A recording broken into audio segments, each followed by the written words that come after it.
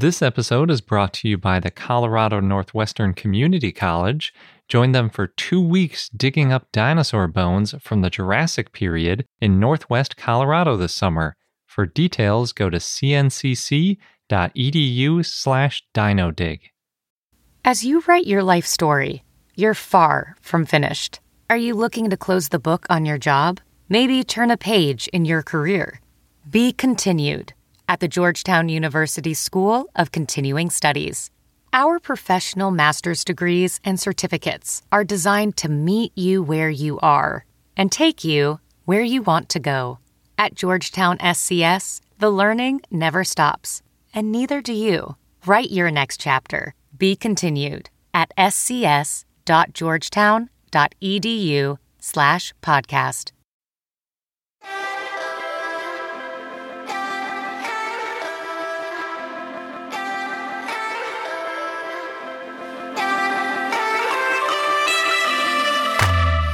Hello and welcome to I Know Dino. I'm Garrett. And I'm Sabrina. In this episode, our news is focused mostly on small dinosaurs. We have a new Alvarezsaur, which is obviously very small. We have new descriptions of the velociraptor-sized Saurornitholestes and Saturnalia. And then we also have Dinosaur of the Day, Alioramus, which is one of T-Rex's smaller cousins. But before we get into all of that, we want to thank some of our patrons who help keep our podcast running. And this week, we'd like to thank Scotty, Megan Dixon, Kessler, Rhinosaurus, Morgan Eklov, Risa, Kelly, Manda, Lorosaurus, Timmy, James Pasco, Gabe, Courtney, and TRX Dinosaurs. Yeah, thank you so much to everybody. And when this episode airs, because we're recording a little bit early, Garrett and I are going to be in Brisbane, Australia, covering SVP this year. And so, of course, we have extra rewards and bonuses for all of our patrons. And it's partly why we decided to release 50 Dinosaur Tales this week to celebrate. And it's also International Dinosaur Month. So lots of good things. And it's not too late if you want to get some extra bonuses from us while we're at SVP. Specifically a postcard with some pictures from what we saw and did at SVP. You can join our growing community on patreon.com/iknowdino. Jumping into the news, up first we have our new Alvarezsaur, and this one was written by Zichuan Qin and others, and published in Scientific Reports. And when I say that it's a new dinosaur, I'm actually a little bit late on this one. Came out a couple months ago. But its name is Shishuguonychus inexpectus. And Shishuguonychus means Shishuguo claw, after the Shishuguo Formation where it was found. And the formation name literally translates as rock tree wash because it's all full of petrified wood all over the place. And obviously they found that before they found any dinosaur skeletons, so they named it after the first thing that they found. And then Nychus means claw, and you see that as a suffix in a lot of Alvarezsaur dinosaurs because the latest Alvarezsaurs basically just had claws for hands, didn't really have anything else going on. So it's a pretty good name, I think. And then Inexpectus as the species name, they said was because it was a, quote, unexpected discovery of a new Alvarezsaurian species from the middle-late Jurassic Shishuguo Formation, which has produced fossils of 2 other Jurassic Alvarezsaurians, i.e. Haplochirus and Aurun, end quote. So I thought it was kind of funny that they called it Inexpectus when they were naming it from an area that we've already found 2 different Alvarezsaurs. Maybe they were all unexpected. Yeah.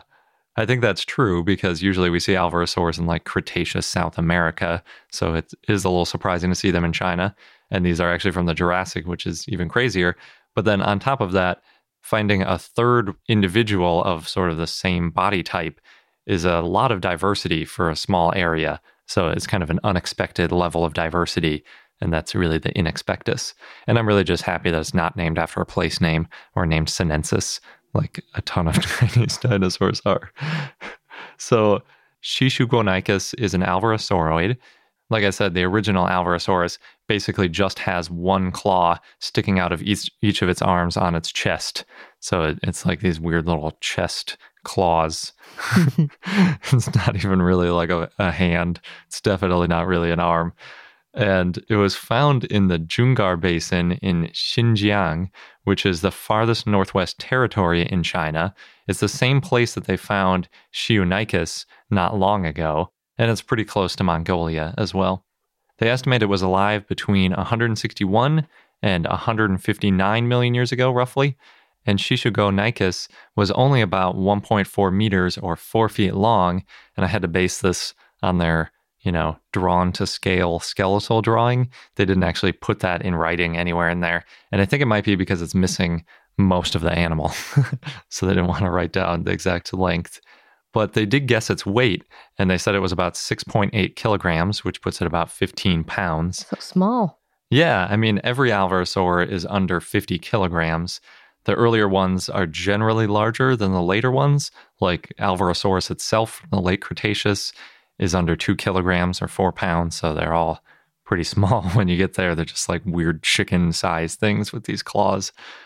Fortunately for us, they did find most of some parts of Shishugonichus. They found most of its hand, which is probably the most exciting part, being an Alvarezsaur, and since they have those weird hands. They found pieces of the arm, most of the legs, part of the hips, pieces from a foot, a few vertebrae, and a couple pieces of the jaw, skull, ribs, and some unknown bones. Or in other words, they found most of its limbs and a bit of the head, and some other scattered stuff. They're confident that all of this comes from one individual, even though it's obviously pretty broken up and fragmentary. And that's because it was all found in the area of about 2 square feet without any other bone nearby. So it seems to be isolated, so they're pretty happy to call it all the holotype and not do any of that paratype stuff. They found 5 lags when they did histology, and they think that 4 had been lost due to the large hollow cavity in the middle of the bone. And a quick refresher that lags are those lines of arrested growth that basically show it slowing growth in the winter, like lines in a tree, which means that this dinosaur was at least 5 years old because we can see 5 lags, and it was likely over 9 years old when it died because of those 4 that have been lost. The lags are also getting pretty close together, so the authors think that it was done growing, or at least its fibula was, since that's the bone that they were looking at. And they, quote, infer that the maximum body size of Shishugonichus inexpectus was constrained by its very slow growth rate, end quote. So I guess it could have gotten bigger if it grew faster, potentially, but it didn't, so it's small.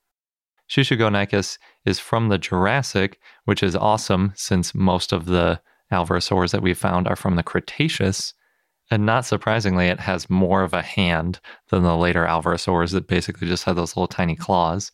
Which we still don't know what they use them for. Yeah, I really liked the pet hypothesis that they were chest-bumping eggs to break them open with their claws, but everyone we've asked about that said, like, no, that's not what they were doing. So it's kind of a bummer. The leading hypothesis seems to be that they were using them for termite nests. Mm-hmm. And I think we have a story about that in our new book, too. Yes, we do. Obviously not Shishugonichus, since that one was just discovered, but one of these other recent Alvarezsaurs. Shishugonichus was found in the same formation as Haplochirus and Aurun, those other Jurassic Alvarezsauroids from the area, and they all lived within 1.5 million years of each other. So it's pretty cool. It's a pretty tight time range, especially for how different they were. And they were quite different. First of all, they were different sizes. Aurun was only about 4 kilograms or 9 pounds. And then we said earlier that Shishugonichus was about 6.8 kilograms or 15 pounds. So about 50% bigger. And then Haplochirus was a massive, relatively speaking, 19 kilograms or 42 pounds. And I think the reason that they can make these specific guesses at their weight, but not necessarily their length, is because if you have a load-bearing bone like a femur, then you can estimate the weight based on the size of the femur. They also found that all 3 of them had pretty different hand shapes and finger sizes and things like that. So they saw a lot of variability in those weird hands. It's like they were trying to figure out what to do with them. So they filled different niches. Yeah, potentially. Or they were trying different techniques for the same sort of prey. We don't really know what they were using them for, like we said, so it's hard to do too much guesswork there. One thing that I thought was really interesting is that they point out there are a lot of similarities between an alvarezsaur hand, at least these early alvarezsauroids, and ornithomimosaurs. So maybe they were either close relatives or they were just having convergent evolution where their hands were kind of getting shaped the same way for the same sort of behavior or the same sort of diet or something, which is really interesting because I never think about ornithomimosaurs and alvarezsaurs in the same sentence or same thought.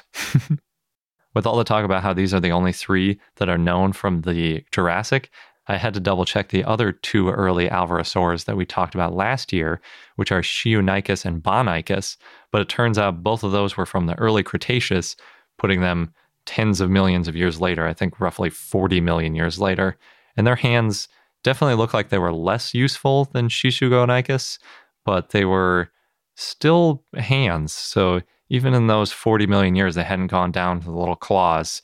That took about another 40 million years potentially. So it wasn't like these dinosaurs rapidly turned into just claw weirdos.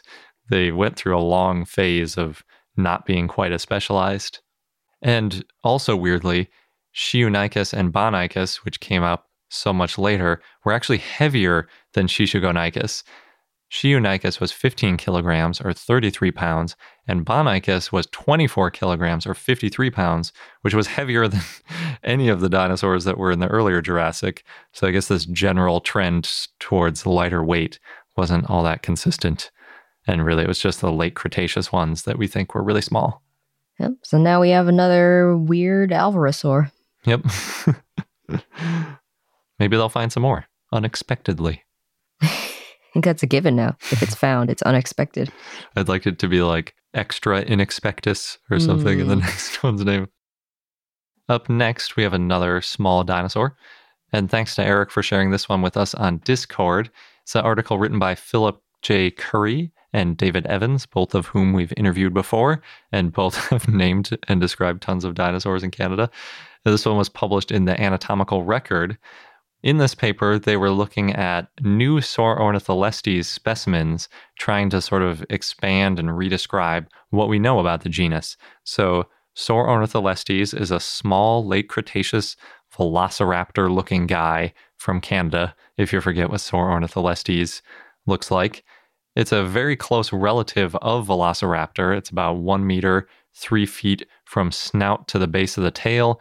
It's only about 60 centimeters or 2 feet tall at the hip, and we assume that it's covered in feathers. So in the past, it's even been hypothesized that they were the same genus and just, different growth series, or there were slightly different individual variation between them. But the best way to test that is to look at some new finds and see if we can find some definitive differences or if they are in fact the same. So quick background, Saurornitholestes was named back in 1978 from a fragmentary skull and fragmentary body remains.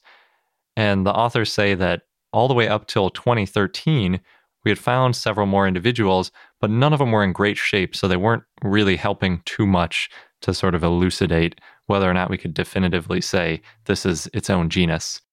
Then in 2014, we got lucky and they found a nearly complete skeleton, including a very complete skull, which looks really great. So it's time to write a paper. Another interesting thing about this individual, too, is that it was found less than a kilometer from the original holotype in the Dinosaur Park Formation in Canada. So it really adds credence that it's likely the same holotype as the named individual.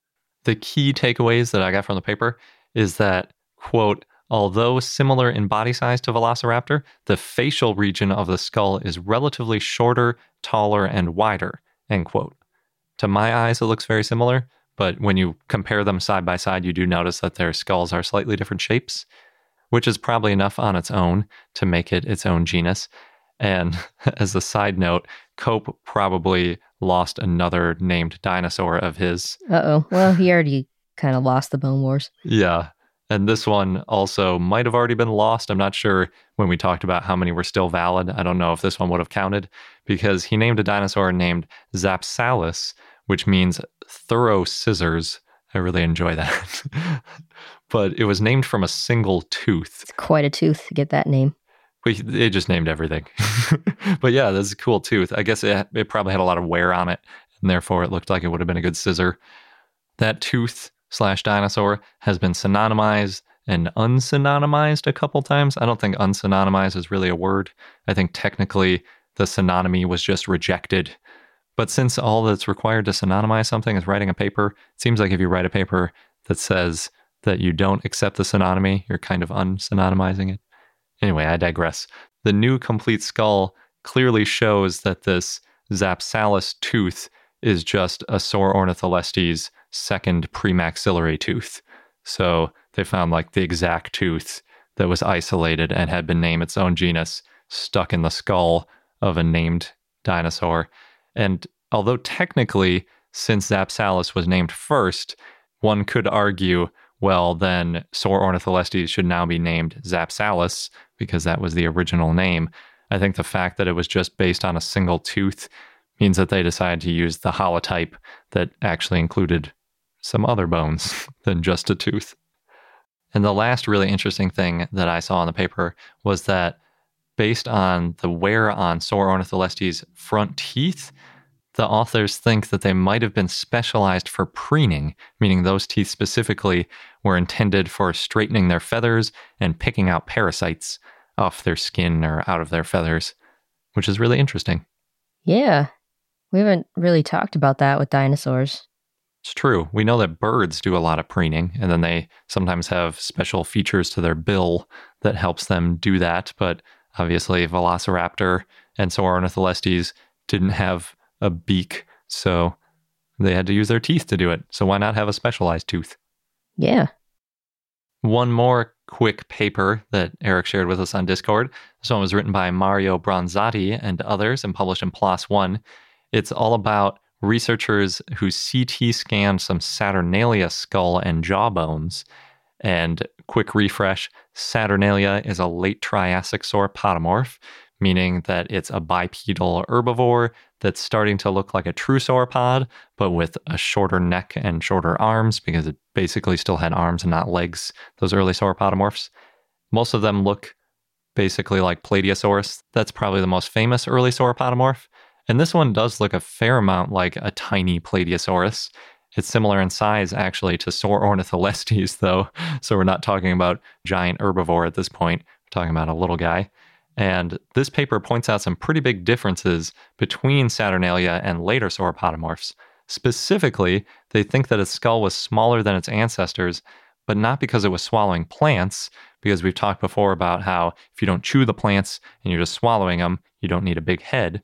But they think that its head got smaller because it would have been a more efficient way to catch and eat prey. Basically, a smaller head is easier to move around quickly, and therefore it evolved a smaller head to be a more agile hunter. They also looked at its jaw mechanics a little bit, and it appears to support that it had an omnivorous diet, whereas usually we talk about sauropodomorphs having herbivorous diets. Well, they're kind of in between. Yeah, very true. And we think that the earliest Triassic dinosaurs were all carnivores, so it would make sense that before sauropods became straight-up herbivores, they might have gone through an omnivore phase. Yep, that makes sense. In other news, in Idaho Falls, there's a new dinosaur exhibit at the Museum of Idaho that's called Darwin and Dinosaurs, and it's part of the museum's expansion. Well, sort of. The exhibit's going to be there until May 31st of 2020, but it's in a new part of the museum. So they have artifacts from Charles Darwin's life and work, and then information about dinosaurs that were discovered in the 1800s. Cool.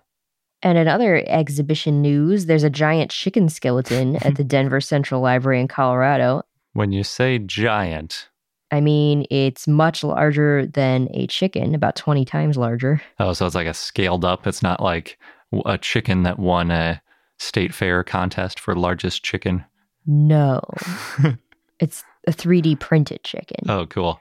So the exhibit's called Monument for the 308, and this chicken is nicknamed Chicky. Chicky's part of Black Cube, which is a Denver-based nomadic art museum that installs art in places that you don't normally see art, like in a library. And Chicky was created by Andreas Greiner, who's a German artist, and Andreas 3D printed the chicken. The reason it's called Monument for the 308 is because Chicky is a 308 broiler chicken, which is a chicken bred and raised to be eaten. And I had to look it up, and apparently Ross 308 is one of the most popular brands. Like I said, Chicky is 20 times the size of a broiler chicken and looks very dinosaur-like because, technically it is. The Courtney Lane Still, the curator for Black Cube, said that the broiler chicken, quote, is a representative for the Anthropocene, which is the current geological era we're in.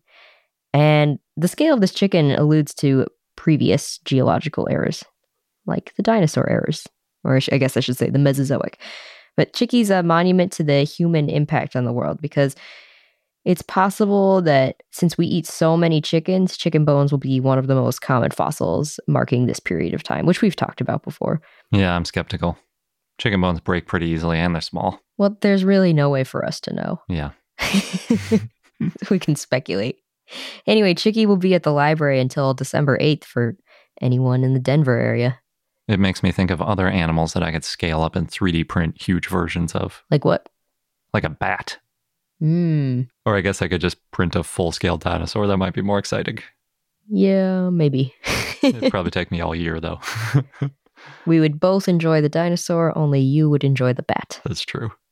This is why we have a dinosaur podcast, not a bat podcast. This episode's brought to you by the Colorado Northwestern Community College, where you can become a part of the scientific process. As a participant, you can go on a real-life dinosaur dig, and you'll be helping to advance science and our understanding of the ancient world. What's really cool is that the fossilized bones that are being excavated, they're public, and they're going to be displayed and preserved for future generations to study and admire. Yeah, we've mentioned how that's a really important part of the scientific process, not just getting them out and describing them once, but keeping them and preserving them so that future questions and future scientists can take a look at those bones to answer new questions and validate results. And the site is special and also near and dear to me because it's in the Morrison Formation, known for the sauropods, of course, of the Jurassic time, and it represents one of the best bone beds ever found in the Saltwash member. Yeah, the current interpretation is that the site was the result of a Brachiosaurus sort of jamming up a river and then other carcasses piling up behind it. Oh no. And that's how we got a bunch of different types of dinosaurs all fossilizing together. So, oh no, but also yay. Good for us as scientists. And dinosaur enthusiasts. Yes. So there are 2 scheduled digs if you want to get involved with getting these bones out of the ground. You can go from July 6th to July 20th or from July 22nd to August 5th. Head over to cncc.edu/dinodig. You'll get all of the details. Just make sure that you register online by May 31st. And again, that is cncc.edu/dinodig, DINODIG. Across America, BP supports more than 275,000 jobs to keep energy flowing. Jobs like building grid-scale solar energy in Ohio and producing gas with fewer operational emissions in Texas. It's and, not or. See what doing both means for energy nationwide at bp.com/investing in America. And now onto our dinosaur of the day, Alioramus, which was a request from Dinosaur 4602, so thanks. Alioramus was a tyrannosaur that lived in the late Cretaceous in what is now Asia, in mostly Mongolia. It was bipedal and it had sharp teeth. It's only known from juvenile or subadult specimens, so it's not clear how big Alioramus could get as an adult. Kurzanov estimated it to be 16 to 20 feet or 5 to 6 meters long, but apparently he didn't take into account the fact that skulls lengthen or get deformed during fossilization, so this may be an overestimate. It's also hard to guess length from just a skull in general. Yes. Alioramus did have more teeth than other tyrannosaurids. It had 76 or 78 teeth. And it had long legs, which is like other young tyrannosaurs. They had long legs. They could fill a different niche than larger adult tyrannosaurs. Because these long legs meant that they could hunt small, fast prey. There's 2 species, Alioramus remotus and Alioramus altai. The type species is Alioramus remotus, which was named in 1976 by Sergei Kurzanov, and the name means different branch. The crest and low skull looked different from other tyrannosaurids, and Kurzanov thought that it was not closely related to other members of the family, which is why he named it different branch. Like different branch of the family tree, basically. It's not clear how Alioramus is related to other tyrannosaurids. It may be closely related to Tarbosaurus bataar, The holotype was found in the Gobi Desert, and they found a partial skull and 3 foot bones, also known as metatarsals, in Mongolia, of Alioramus remotus. Stephen Brusati and others described a second species, Alioramus altai, in 2009, and there's a possible third species, Alioramus sinensis, found in 2014 in China. I couldn't have guessed that's where that one was found. Yeah. So the Alioramus altai holotype was found in the Nemegt Formation in Mongolia in a 2001 expedition. And the species name Altai refers to the Altai mountain range of southern Mongolia. And hopefully I'm pronouncing that right or in the ballpark, but I'm not sure. So the Alioramus altai specimen was much more complete, and it showed that Alioramus was not a juvenile Tarbosaurus because it looked different from juvenile Tarbosaur specimens that had been found. The Alioramus altai specimen was about 9 years old, and it had a long, slender lower jaw, but that could be a juvenile characteristic. The Alioramus remotus skull was about 18 inches or 45 centimeters long, and that was long and low, and the nasal bones had 5 bony crests. The Alioramus altai snout is about 2/3 of the skull length, and it had this thick nuchal crest, which is the part of the skull where the neck muscles attach, and that's similar to Tarbosaurus and Tyrannosaurus. Alioramus altai had at least 8 small horns on its face, including 2 horns below the eyes and a row on top of the nose, and adults may have had more ornamentation. That's cool. Yeah, but it's unclear why it had these crests on its snout. Alioramus remotus may have also had 8 horns on its skull, but the holotype's too fragmentary for us to know for sure. So based on the number of teeth, which were evenly spaced, and the narrow skull, Alioramus probably didn't have a strong bite compared to other tyrannosaurs that had these deep, heavy skulls, so it could have gone for unarmored prey. Alioramus lived alongside Tarbosaurus, so they went after different types of prey, and that's known as niche partitioning. It couldn't do the puncture pole style of feeding like large adult Tyrannosaurs that have really strong bite forces that could crush bone, like Tarbosaurus, because Tarbosaurus had the short, deep skull. Just like T-Rex. Yes.